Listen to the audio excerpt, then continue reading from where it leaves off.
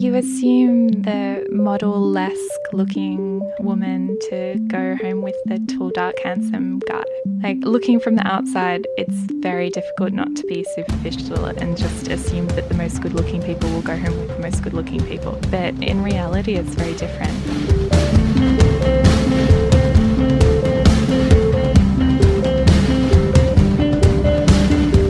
This is Not What You Think. I'm Sasha Rosen. We've got Emma Daniels in the studio with us today. Emma does something that in a sense is a little like radio. She organises these parties.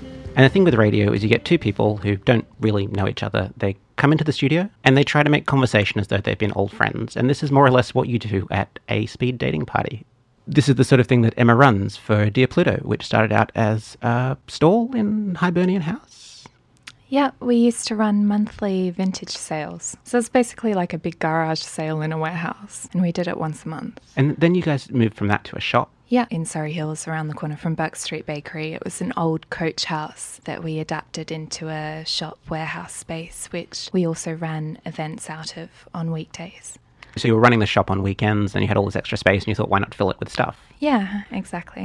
And I realised some of the things were Johnny Depp movies. Lots of Johnny Depp movies. And the other thing that you guys started doing was running speed dating. Yeah, I was in a long-distance relationship at the time and it was the next best thing to going on dates myself. Kind of live vicariously through 40 people in my shop, having a lot more fun with singles than I was. They were customers mostly. We used to do it by gold coin donation. I mean, I guess that's the way you start something. You're just kind of testing the market. You make it really cheap and accessible and just hope that people turn up. And we did get people turn up, but we got a whole lot more women than men. So we used to have like 10 guys and like 70 women.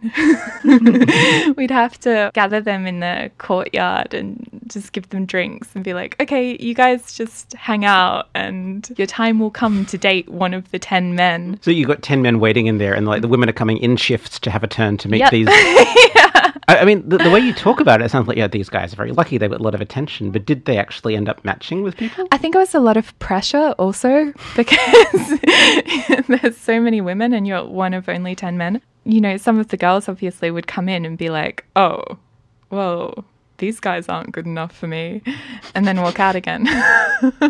Yeah, so it was quite awful. Obviously now we do it differently. Still sell out of women tickets in about 3 to 4 minutes, whilst men, it takes me 2 or 3 weeks to get them together. I don't know, like I have tried Tinder, I've done kind of real world going outs with people. I've never been to a speed dating party. What's it like? We usually cap ours at 40 people, so you'll go on 20 dates. And in terms of the way we run it, it's quite conventional. You get 4 minutes a person, go on 20 dates, have a match card, give them yeses or nos, and then at the end of the night, hand back the card. We send out your matches the next day. Most people have this view of speed dating parties being for over 40 really desperate women whose first question is, how many children do you want to have? Is that really a thing people ask at a speed dating party? I don't know. I think it's always had quite negative connotations, which is a shame because it's such a fun thing. Most of the people who come along to our dating parties are aged between 20 and 35. So I think that's a massive difference. What would a conversation be like at a speed dating night? At our dating parties, at least, all I can talk about is our dating parties because that's all I've really experienced.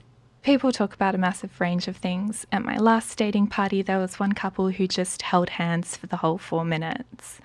Or, oh, wow. Did they match? Yes, they did. There was another couple who just talked about toasties for 4 minutes and the different kinds of cheeses and the best bread and how they like it. Do you think the better the conversation, the more likely people match? You assume so, because surely if you're stilted for conversation in 4 minutes, you're not going to want to see that person again. 4 minutes isn't a particularly long time. No, we're trying to squeeze in this whole party in just like a 5-minute little block of time here. Yeah. We're having trouble just getting through a party where we don't need to talk about all the things we've been doing our entire lives. Although I suppose for you, like a big chunk of your life for these parties. Yeah, absolutely. I've been running them for 5 years, so it's a long time. What sort of people go home with who at the end of these parties? It's never those that I would expect, and the person to get the most dates will very rarely be the one that I would expect. You assume the model-esque looking woman to go home with the tall, dark, handsome guy. Like, looking from the outside, it's very difficult not to be superficial and just assume that the most good-looking people will go home with the most good-looking people. But in reality, it's very different. It's never the person that I would expect to get the most matches who does. It's often the person that I can't place a face to their name. And, you know, they were sitting in the corner with curly hair and a big nose and gets a million matches. And I don't know what it is. Maybe it's that they were very funny or just genuinely interested in the person or asked the right questions. But I think that's really interesting that it'll be that guy. Emma, you talk about, people not judging people on their first date. Maybe they should take time to get to know people. This is like one of the reasons we have you on the show, is you want people to know a bit more about that. How does that relate to, say, a first date of yours? Well, I've just started seeing someone, and this one night in particular, it was our first properly formal date. We'd hung out a few times previously, but this was the first time that we were riding our bicycles and going out for dinner. I was getting ready, and as I'm getting ready, I have this realization that it's a date. And not only do I have this realization that it's a date, but I also realize that I might actually really like this person. It's about 10 minutes before I'm supposed to meet him. I'm practically running out the door and I turn up late. I haven't even had time to process these facts, so I can't even string a sentence together. I'm just beside myself. I'm talking words and they're not coming out as words, and I can't even understand myself, let alone properly interact.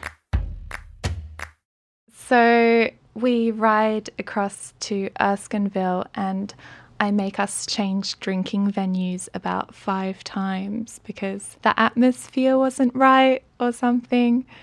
And then we have dinner at this awfully lit place, and suddenly I'm like, maybe it's not a date, because who takes a date to a restaurant with fluoro lighting? That's friend territory. That's not date territory. Date territory is candlelit dinners. This was not that. Suddenly I'm thinking maybe this isn't a date, and I'm having this inner freak out, and meanwhile trying to ask him really sensible date questions about work and life and study and life goals. And inside I'm just freaking out. And I'm trying to look like I'm enjoying my food, having just had my wisdom teeth out, probably looking more like a dolphin trying to swallow whole fish, head tipped back and all, because I can't even chew. Did he tell you what his impression was at this point? No, he's just being very polite and acting like nothing at all is wrong. He probably thought my grandma had just died or something. But eventually we go to another place and it's much better lit, by which I mean really dark. And we have a few drinks and it's fine and great. But looking back on it, I just think, what if that had been our very first interaction? Or what if he'd been a slightly more judgmental person? That would have been his impression of me, this bumbling, clumsy person who is completely inarticulate, and that would have been a real shame because we potentially could have been missing out on something that could be really great. So I do think it's important not to judge people off that first date. It takes so long to get to know someone, and think about how long it takes to make a really good friend. And when you're going on dates, not only are the stakes so much higher, but also you're so much more nervous. How can how can you judge a person on that?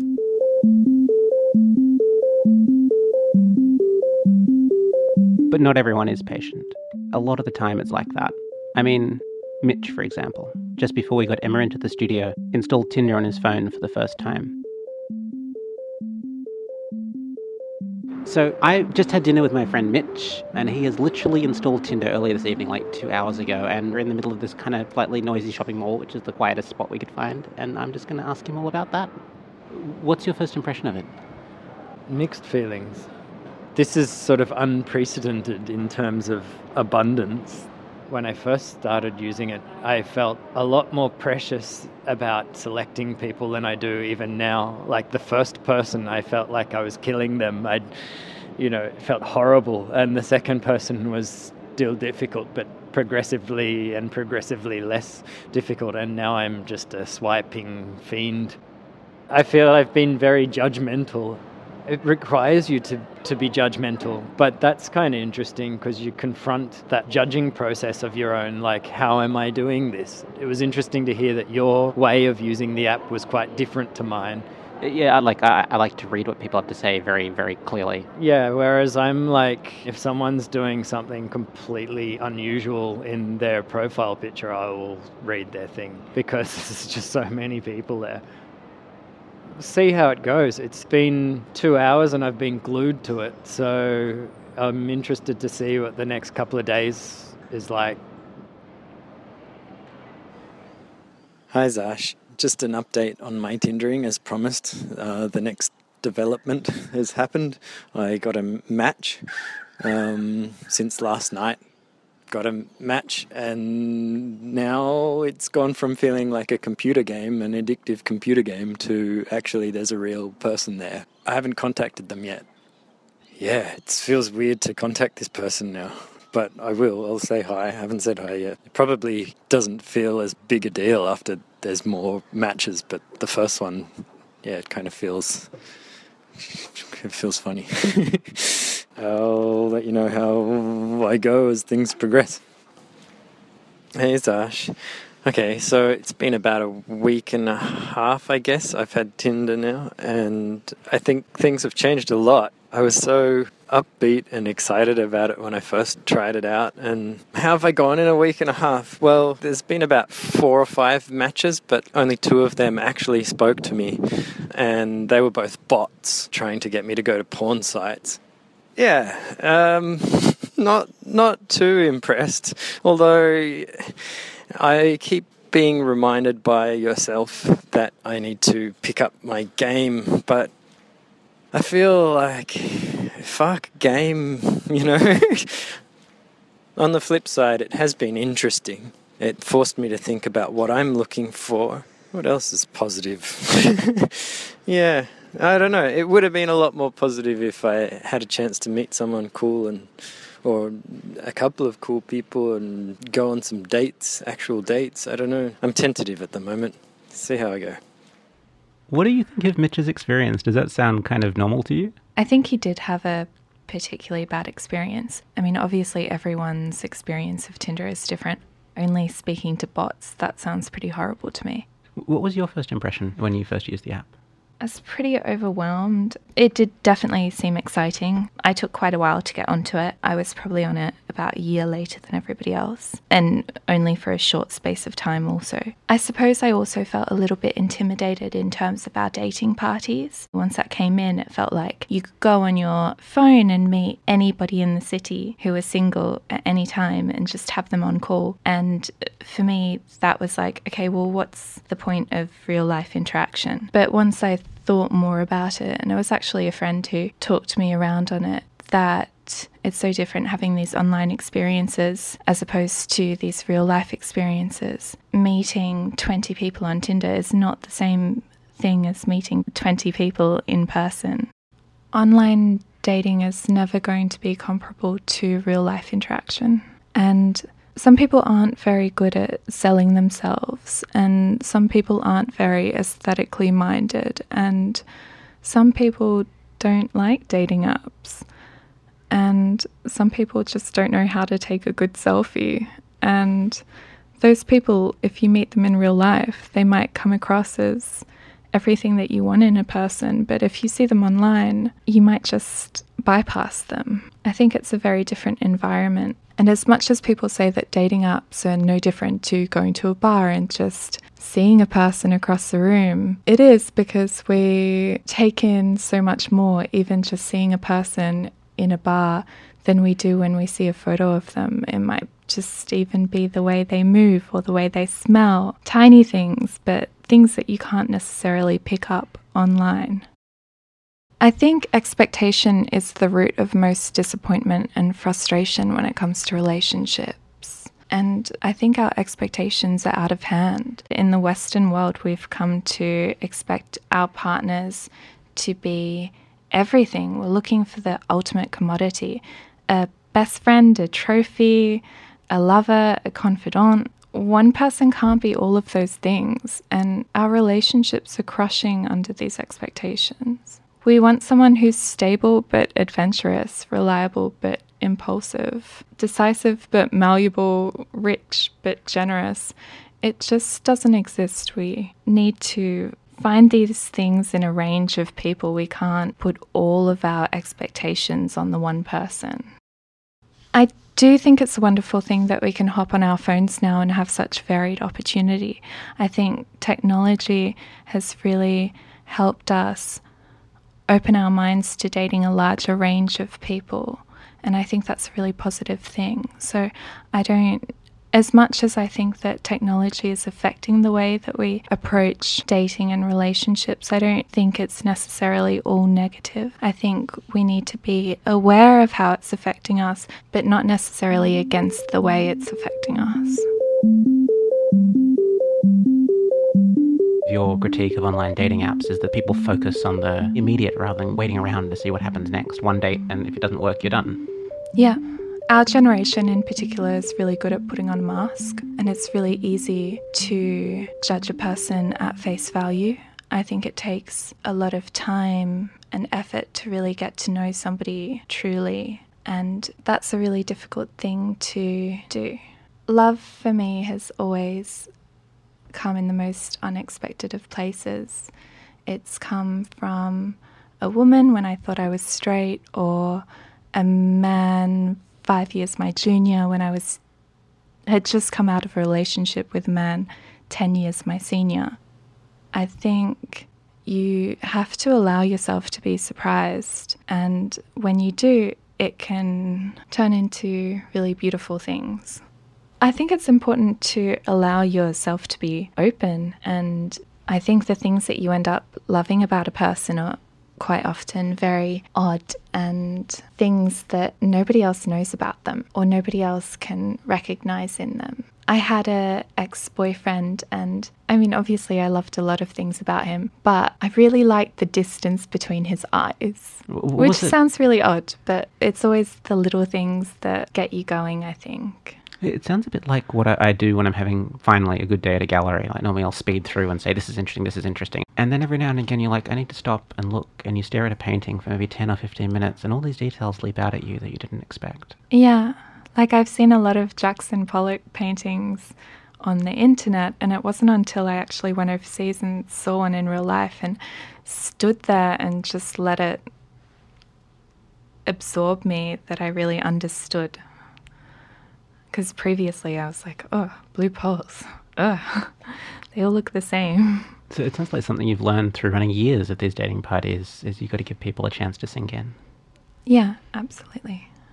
Emma, thanks for coming on the show today. It's been awesome. Thank you. If you're interested in checking out Emma's dating parties, search for Dear Pluto on Facebook. She'll fill you in with all the right details. Book early, they tend to sell out. If you like this podcast, and if you think someone you know might like it, tell them they should check it out. There are links on our website at fbiradio.com/notwhatyoutthink, and there are a bunch of other great FBI podcasts at fbiradio.com/podcasts. If you think there's something we should be talking about, and that's the point of the show, and we haven't heard of it, and that's kind of what we look for is stuff we haven't heard of, please send us an idea. You can find details on our website, fbiradio.com/notwhatyoutthink. Not What You Think is produced by the awesome Samira Farah. It was created by Laura Briley, Claire Holland, and me. I'm Zasha Rosen. Keep listening for our next episode. If you like Not What You Think, FBI does all sorts of other podcasts, including All the Best with Pip. Hey, I'm Pip, and I host our storytelling show All the Best with Michael Bryden. We do docos, features, and fiction. Tune in to FBI Radio at 10:30 a.m. every Saturday, or at allthebestradio.com and anywhere you listen to your podcasts.